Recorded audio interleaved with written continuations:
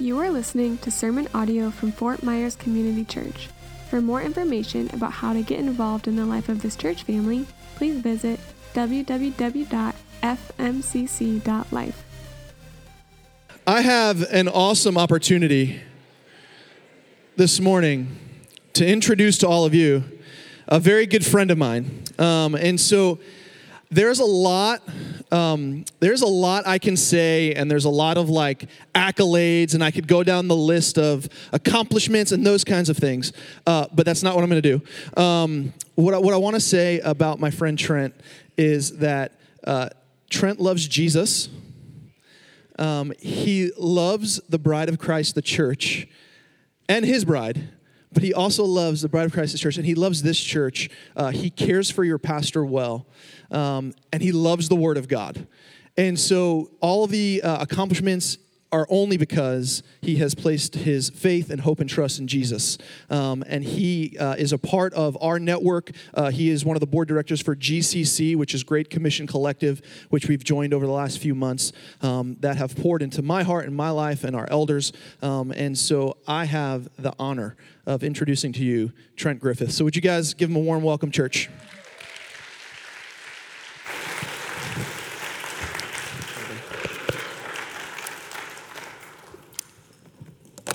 Good morning. Open your Bible to John chapter 8, and as you're getting there, let me return the favor. My new best friend is Bill Vecchio, and we met in November because I was on a crazy journey seeking the Lord about what's next for us. In our journey in ministry, had the privilege of planting a church in Granger, Indiana, right outside of Notre Dame, South Bend, that area, in 2009. And so I'm a church planter at heart. And so when I meet another church planter, he immediately becomes my new best friend.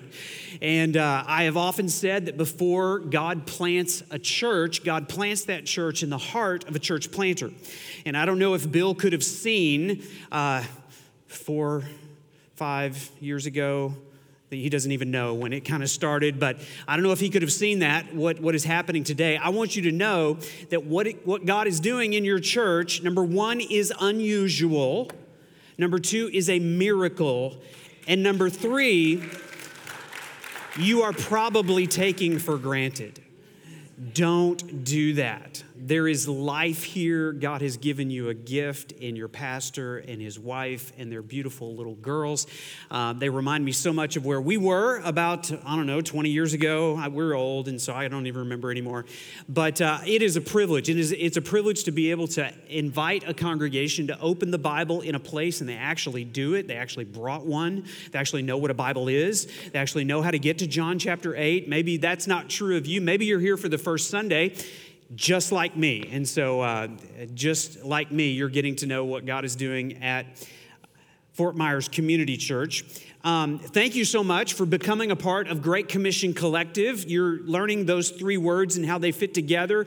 That means that you are part of a much broader family internationally that God is working in our churches, over 150 churches over the globe, and I have the privilege of serving on the board. Spent 3 days this week with Bill and about 10 other pastors in Florida, and our heart's cry was that God would do in Florida what he is doing in your church, in every community, in every neighborhood. And so join us in that prayer. Thank you for that investment. And a few weeks ago, when Bill invited me to preach, he assigned me the text. He actually gave me my choice. He said, you have your choice of seven different options because I'm preaching through Jesus's I am statements in the book of John. There are 7 of these, and I have gone back and I listened to all 3 of Bill's sermons on the first 3 of these. And so now today is number 4. And he actually gave me the choice of which of the I am statements to do. So I'll tell you in just a minute which one. I'll tell you right now, the one that I have chosen. And we'll just look at John chapter 8, verse 12. Let's read that together. Eyes on God's word. If you're ready, say, read it. Verse 12 says, again, Jesus spoke to them, saying, I am the light of the world. Whoever follows me will not walk in darkness, but will have the light of life. What we're learning in this series is everything I need Jesus promises he is. Jesus says, everything you need, I am. And because I am hungry, Jesus says, I am the bread of life.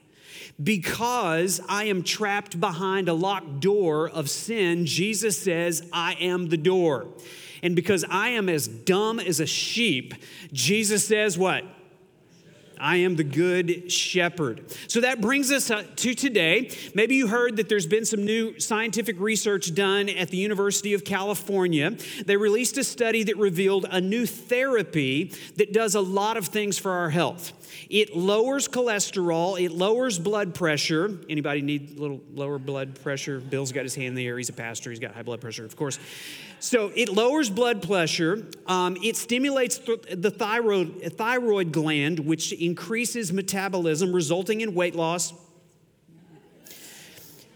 Increases calcium consumption, increases male hormones counteracting effects of aging, increases the cell's ability to destroy invading foreign substances. It helps in recovery of bipolar disorder and depression.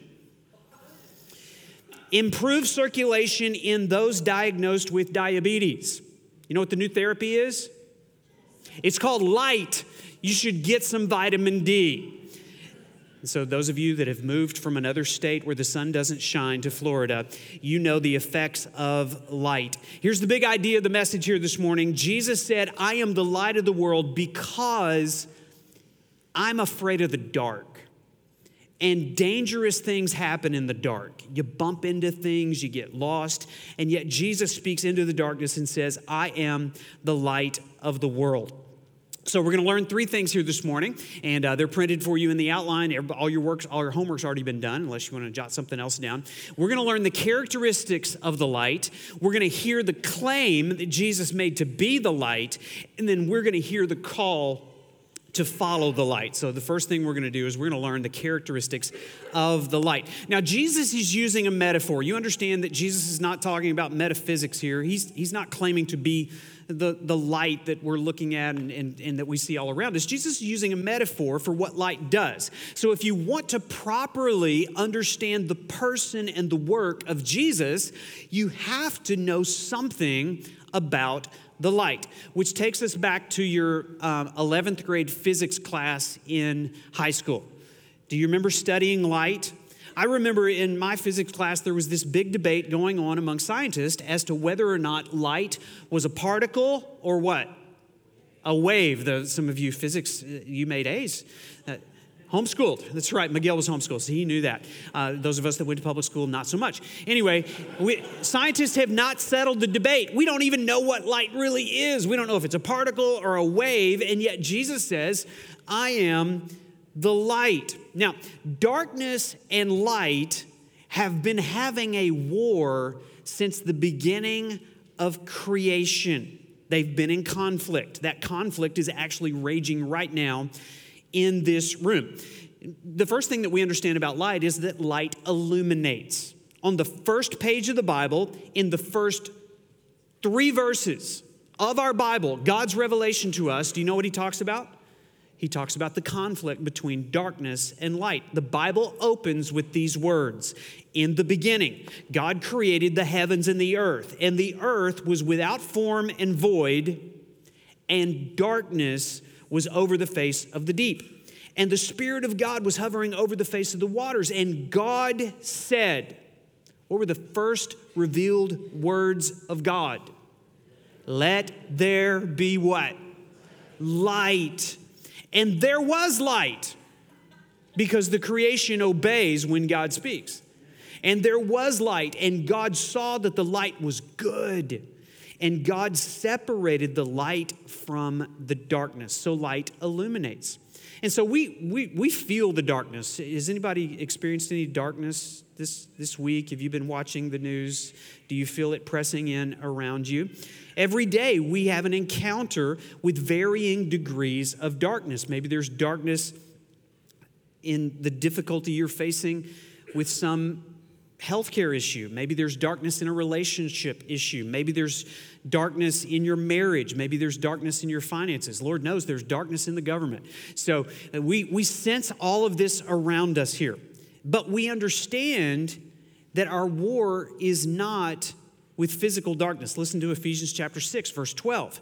For we do not wrestle against flesh and blood, but against the rulers and the authorities, against the cosmic powers over this present darkness. It is the reality that as we live in a fallen world, we are going to encounter various degrees of darkness against spiritual forces and evil in the heavenly places. If you were paying attention to the news this week, Andrea and I were ministering last weekend in Nashville, Tennessee. And we were in Nashville on Monday when we heard the news reports coming out of Nashville that a shooter had invaded the Covenant School and taken the lives of 3 9-year-old children and 3 adults in a carefully planned massacre that involved drawings and maps, conducting surveillance over the building. Listen, that happens because of a degree of darkness that is invaded in this world. One of the children that was killed in that massacre was named Evelyn Marie Dicus, age 9. This is the way that her obituary reads. Evelyn Marie Dicus, age 9, of Nashville, Tennessee, returned to her Heavenly Father on March 27th, 2023. In one word, Evelyn was a light. Her legacy will forever remind us to follow the example she set, shining light and love to others always. And in lieu of flowers, her family is asking that friends consider a donation to the Evelyn Dicus Shining Light Fund, a charitable fund set up to support the causes that her family believes in. There is darkness all around us, and yet it's not just something that we encounter outside of us. The darkness sometimes presses into our own souls. There's not only an external darkness, there's an internal darkness. There's a darkness within us. Some darkness is not of our own choosing. There's darkness that presses in so much that sometimes we have this overwhelming, heightened sense of fear and anxiety. We may feel shame and guilt for sin that's already been forgiven. Others of us may be overwhelmed with a sense of loneliness or hopelessness or worthlessness, maybe even to the point of depression, maybe even to the point of self-harm, or maybe even thinking of taking revenge and harming others. The reality is this: the Scripture teaches that the shooter that took Evelyn's life is really no different at their core than me or you. Without the grace of God, without the shining light of Jesus into a dark, cold heart, I'm as capable of that kind of sin as that shooter. And you probably feel that as well. So some darkness is not of our own choosing. Other darkness is of our own choosing. Through disobedience and sin, we choose to walk in darkness. But here's the hope. Here's the hope of the Scriptures. And it was recorded for us in Isaiah chapter 9, verse 2. The prophet Isaiah looked forward to a day when God would bring light into the darkness. This is what he said: "The people who walked in darkness have seen a great light. And those who dwell in a land of deep darkness, on them a light has shined." And he was looking forward 700 years to when Christ would come in the form of a child and grow up and live the life that we would never live and die the death that we deserved.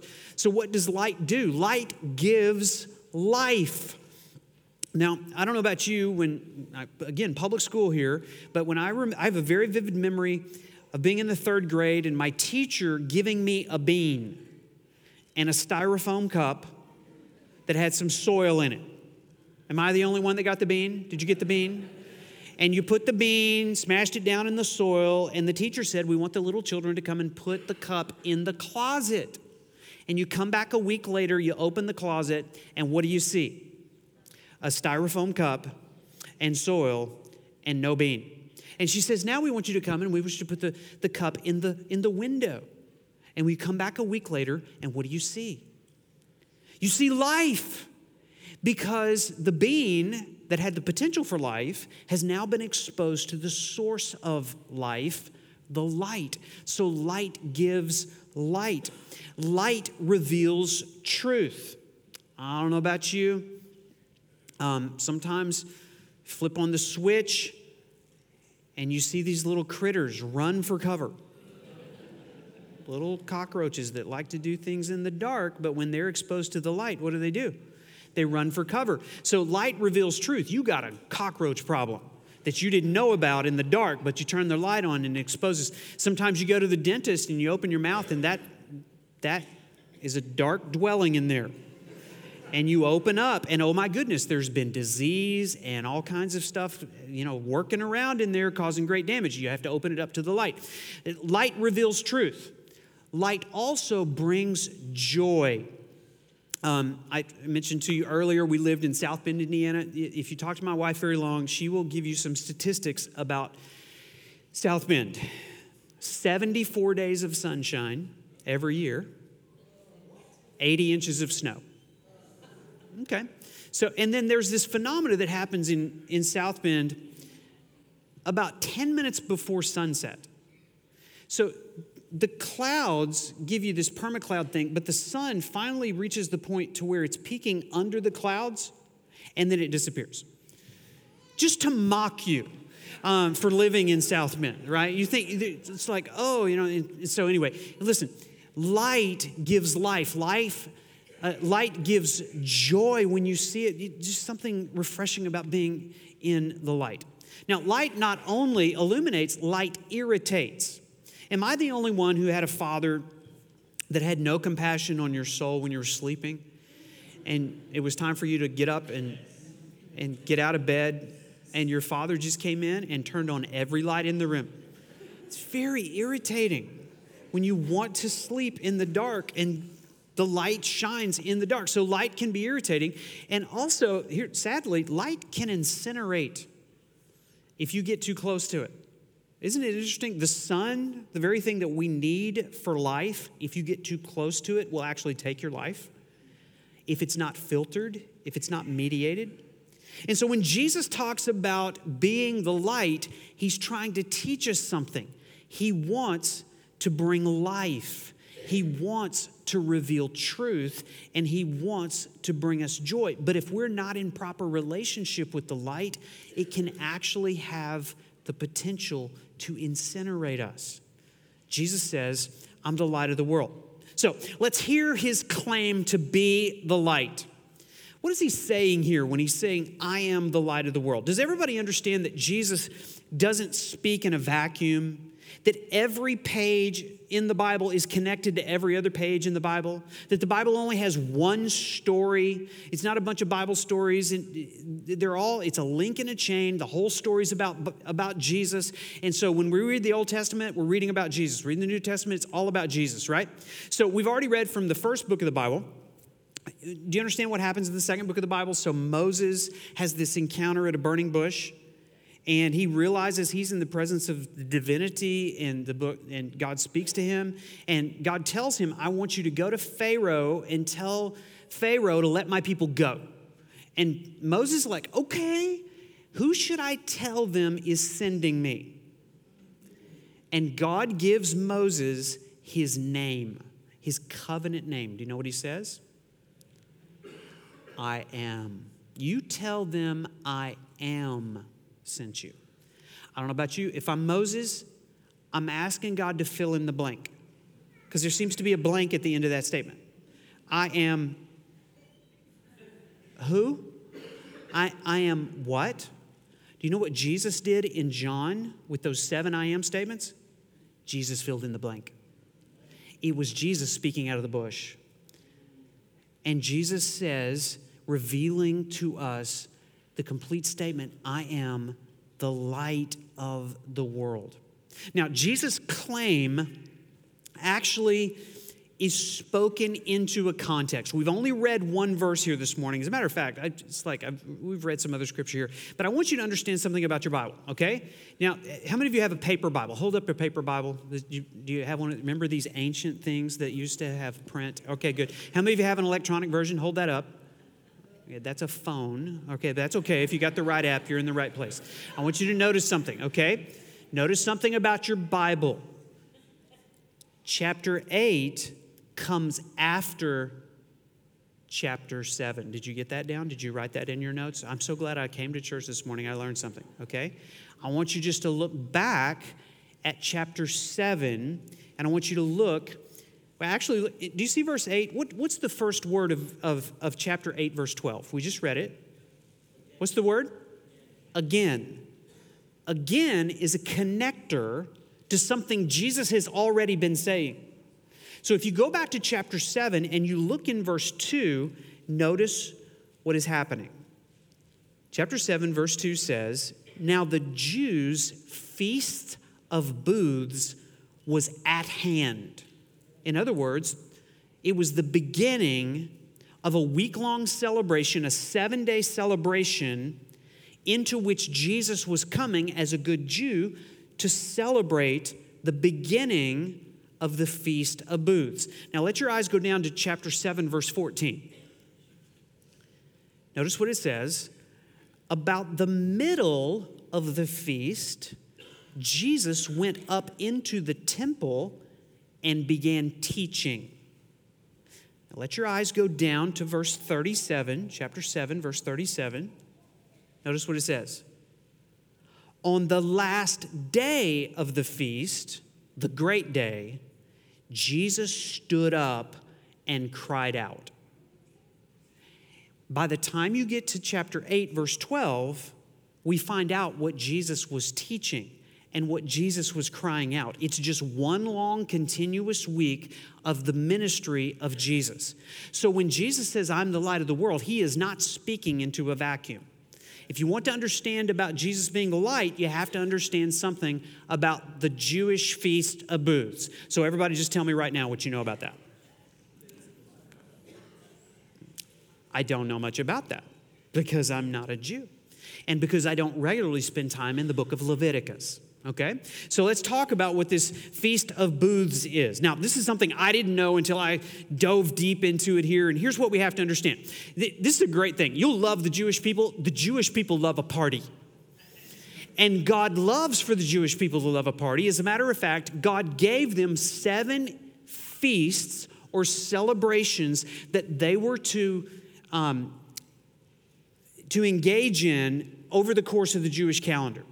And one of these was the Feast of Booths. It's articulated in Leviticus chapter 23. I think we're going to put them up on the screen. Notice here in verse 41, he says this. God says, "You shall celebrate." Doesn't that make you love the Bible more? Does God want you to celebrate? Why do we spend like 20 minutes at the first part of every service celebrating the goodness and the provision and that he is to be magnified and he is Jehovah Jireh who provides and I can be content in everything that God is? It's because God wants his people to celebrate. You didn't know that verse was in Leviticus, did you? What's Leviticus about? It's about a celebration. That's exactly what it's about. You shall celebrate it as a feast to the Lord for 7 days in the year. It is a statute forever throughout your generations. You shall celebrate it in the seventh month. You shall dwell in booths or in tents for 7 days. How many of you like camping? You would have loved the Feast of Booths. Take your whole family out of your house, move them out into the wilderness, and put them in a tent for 7 days. You're like, no, thank you. All right? That's exactly what they were to do on an annual basis, the Feast of Booths. You shall dwell in booths for 7 days, and all native Israelites shall dwell in booths, that your generations may know that I have made the people of Israel dwell in booths when I brought them out of the land of Egypt. Notice the next phrase. I am the Lord your God. And so Jesus, coming into Jerusalem, like every good Jew, came in at the beginning. He began to teach in the middle, and he cried out on the great day. Now, the Feast of Booths was essentially because God didn't want his people to forget how good God had been to them. He'd provided water for them in the wilderness, and he'd provided a way of escape for them. As they were wandering in the wilderness, God gave them these two great symbols. Do you remember there was a pillar of cloud by day, and there was a pillar of what by night? A pillar of fire illuminating the light at night. And whenever the cloud moved, the people moved. And whenever the light moved, the people moved. God didn't want them taking one step without his leadership. And so all of the Feast of Booths was meant to do is to remind them how God was their leader. God was their Lord, and they weren't to take one step without his leadership. Now, in the middle of this week was the water ceremony. Here's what happened. The men would grab these huge golden pitchers. They would run down to the pool of Siloam and fill up the pitchers. They would run back while they're dancing and the orchestra's playing and the worship band is playing, and they would pour the pitchers out, and it would flow down the steps of the temple. It was the water ceremony, and it was, again, reminding them that God had brought water out of a rock in the wilderness to provide for them. And so people were just rejoicing and celebrating, a big party atmosphere. The second part of the ceremony was the light ceremony. I think we have a picture of what was going on there in the temple, if you want to throw that first picture up. In the temple area, in the courtyard area, there were these 4 75-foot torches. Each of the torches at the top had 4 bowls on top of them.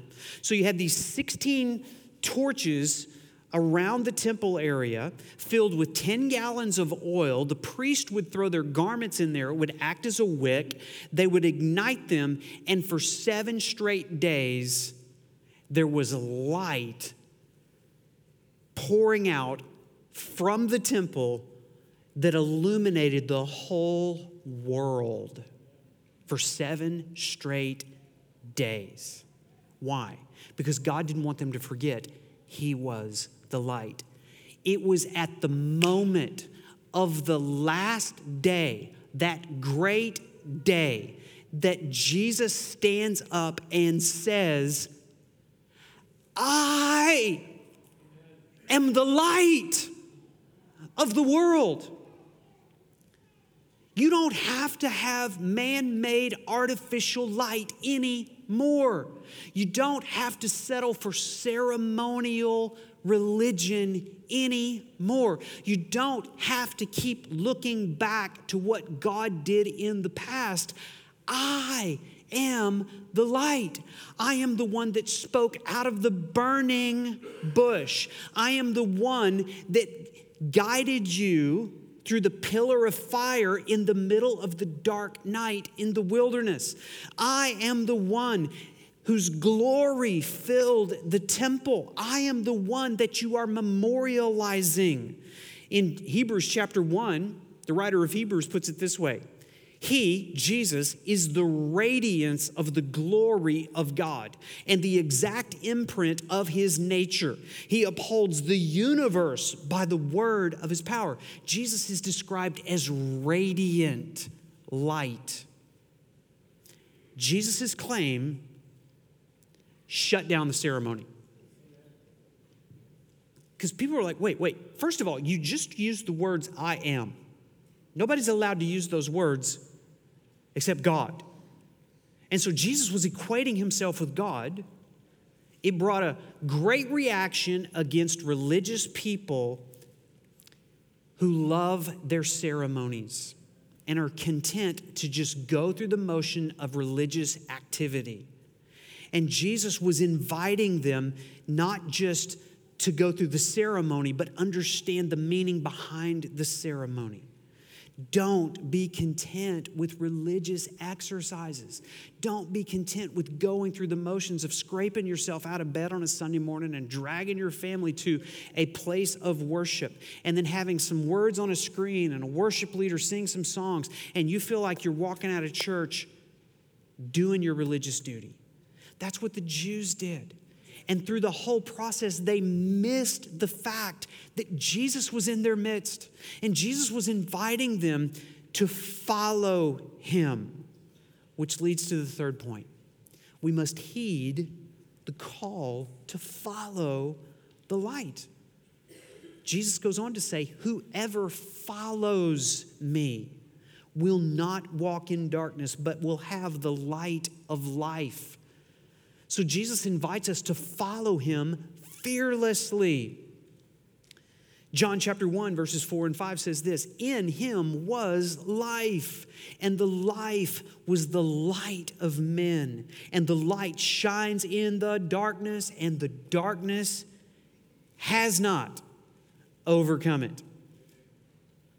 If you're living with a heightened sense of fear and anxiety, as you read the accounts of the darkness all around us, if you're feeling a sense of darkness in your home or in your school or in your workplace, listen, you do not have to be gripped by fear.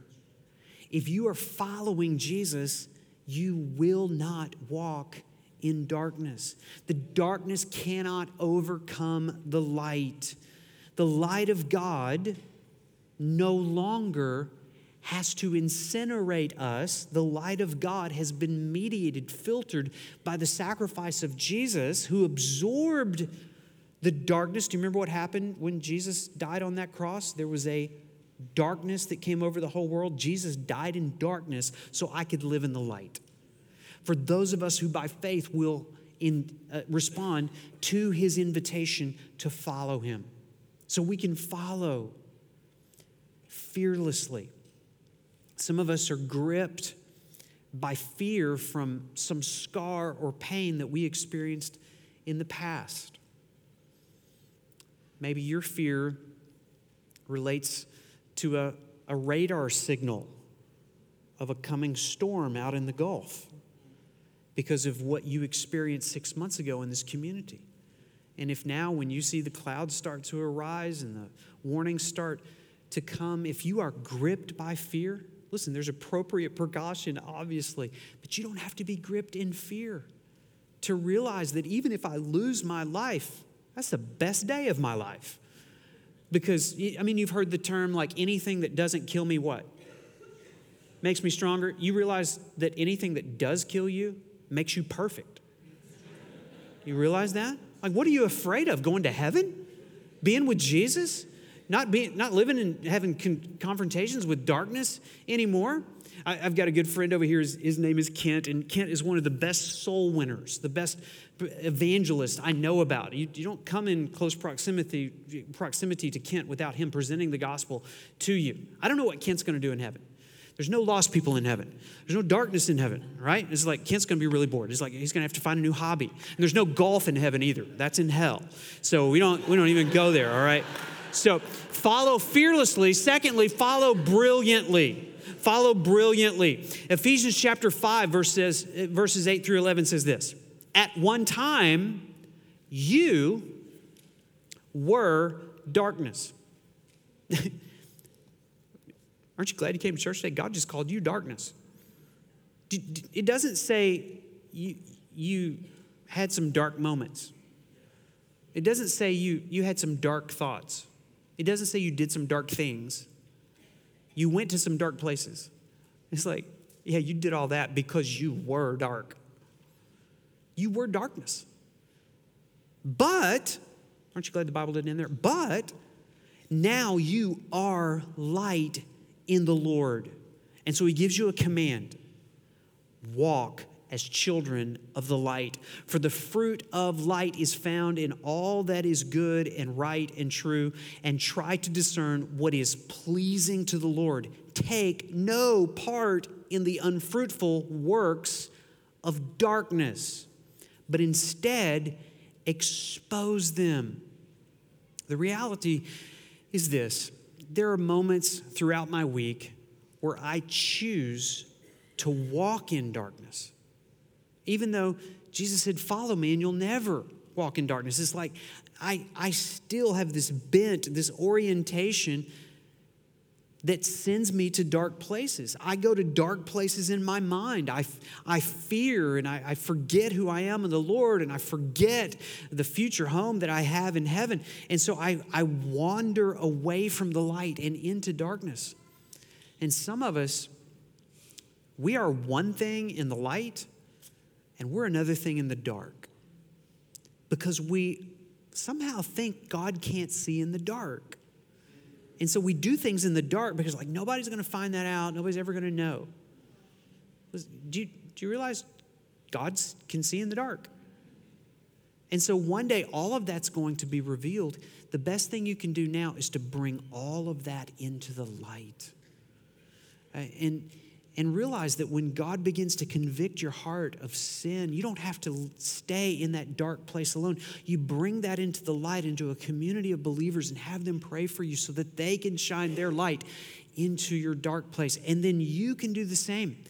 And the Great Commission involves this. Notice, not just walking in the light, but as we walk in the light, we're exposing the deeds of darkness. And so, crazy thing, like Jesus said, I am the light, and then he turns it around in Matthew chapter 5. He's like, you are the light. Like, I thought I was darkness. Yeah, only as I attach myself to Jesus do I have any potential to shine brightly for the Lord. So shine brilliantly, follow brilliantly. Don't do in the dark things that you say you wouldn't do in the light. Here's the third thing, follow hopefully. Follow hopefully. Look at Revelation chapter 22, verse 5. This is the last page of the Bible. We covered a lot of ground today. First page of the Bible, last page. I preached the whole Bible to you today. Last page of the Bible. And night will be no more. They will need no light or lamp or sun, for the Lord God will be their light, and they will reign forever and ever. It gives us hope. No matter how much tragedy or sickness or depression or pain, no matter how much you've been sinned against or experienced injustice in this world, you don't have to live as a victim. You look forward to the day that one day God will set right things that we currently experience that are wrong. And so if you are in a deep sadness, if you are discouraged and feeling defeated, if there is despair or even a sense of worthlessness or depression, understand that if you can look forward to the day that has been promised to us, where darkness will be no more, it brings a joy and a life to get up every day and move with Christ as we walk in the life. If you are dealing with addictions and you're feeling like, I can't get set free, understand there's hope, and the light can break those addictions. If somehow you feel like you have to harm yourself, if there's this compelling sense to cut or to hurt or to harm yourself or even to turn it outwardly to others, look forward to the day when the darkness will be lifted and you can live today and walk in the light. Here's the final thing. Follow decisively. John 3. You know John 3:16? You ever heard of that verse? 3 verses later, Jesus says this, the light has come into the world, and people loved the darkness rather than the light because of their works, because they were evil. For everyone who does wicked things hates the light and does not come to the light, lest his work should be exposed. But whoever does what is true comes to the light, so that it may be clearly seen that his works have been carried out by God. You don't passively respond to light. You decisively choose how you're going to deal with the light. And for some of us, the light of Jesus is rather irritating because it shines into the dark places. It means that if we follow Jesus, we have to reorient our lives around the light. Jesus didn't come just to brighten your little day. He came to be the sun in the solar system of your life that everything else revolves around, that shines light on every other component part of your life, your marriage, your parenting, your finances, your mission in life, the way you treat your neighbors, the way you water your grass, the way you do your taxes, all has to do with your orientation to the light. You don't have to be afraid of the dark, but you better not be afraid of the light. Even as God's word goes out, it illuminates. And every time the light goes out, I have to make a choice how I'm going to respond to it. Am I going to reorient my life, or am I going to put my shades on and just kind of turn it and go in a different direction? This is the way I'd like to end. I've really been praying for you this week, and I've just thought about how your life is much like mine. I go to dark places. I've been in dark places. I've wrestled with depression. I've wrestled with grief. I've wrestled with discouragement, just wondering. It seems like everything's tanking toward the darkness, and can the light overcome it? I want to ask you in just a moment to stand if you are having debilitating encounters with darkness. And maybe it's just like in my marriage, we can't seem to communicate right. We can't seem to get on the same page. Maybe it's you're seeing this in your children and you have a burden for somebody that you love and they're walking in darkness. Maybe it's financially. Maybe it's emotionally. Maybe there's a gripping sense of fear and anxiety in your heart. And I want to invite you to do something. If any of those things apply to you, would you just stand right now? I want to pray for you.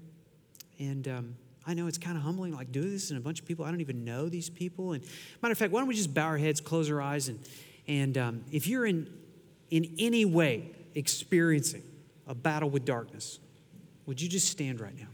Matter of fact, everybody just stand, because the rest of you are lying. Everybody here is dealing with darkness. Heads bowed, eyes closed. I just want to give you a moment there. Reflect back on the claim that Jesus made. I am the light of the world. Whoever follows me will not walk in darkness, but will have the light of life. Let's pray together. Father, thank you for sending Jesus into this present darkness to be the light of the world. I want to pray for my friends right now, those of us that are experiencing the darkness in debilitating ways and feeling a sense of fear, anxiety. Would you overcome those paralyzing emotions with a sense of your power and renew faith and trust and dependence on you? The enemy of our souls is working to keep us in dark places in our emotions. He wants to distort those God-given emotions and take us to dark places. Some of us standing right now are filled with sadness and discouragement and despair. So, Father, would you open the eyes of our heart to see what is causing this distortion in our emotions and lift us out of the feelings of sadness and despair. Bring the light of your joy. Some of us here are living in the darkness of sin and disobedience. And Lord, I pray that where there is sin, you'd reveal it and we would bring it into the light. Bring conviction and confession and repentance. Bring new levels of freedom and love and of obedience and worship because of the forgiveness that Christ offers because of his work on the cross. And for those of us that are under the bondage of shame and guilt, I ask that they be set free by the power of the blood of Jesus. For there is no condemnation for those of us who are in Christ Jesus. Shine the light of the gospel into dark places in our hearts and our minds. And Father, for those of us who have been hurt by the sins of others, and whether it's caused emotional pain, maybe it's because of physical abuse, or any other form of injustice. May the power to forgive flow to us, and the power of forgiveness flow through us, so that all feelings of bitterness and resentment are released, resulting in a newfound freedom in Christ. Father, for those of us who are feeling compelled to participate in self-harm or even to harm others, let your power flow to break all desire for the fulfillment of those desires. Replace those dark desires with the light of your love and grace. And we pray for release from all addictions in the name of Jesus. Replace those desires with the light of hopeful confidence in your power to break every stronghold in the name of Jesus. And Father, the enemy is our deceiver. He's the master of half-truths. And so to the degree that any of us are accepting his lies or participating in them, I ask now that you open the eyes of our hearts and grant us the power and the desire to walk in the light. Jesus, you are the light of the world. We choose in this moment, afresh and anew, to follow you fearlessly, brilliantly, and hopefully, and decisively. In Jesus' name we pray.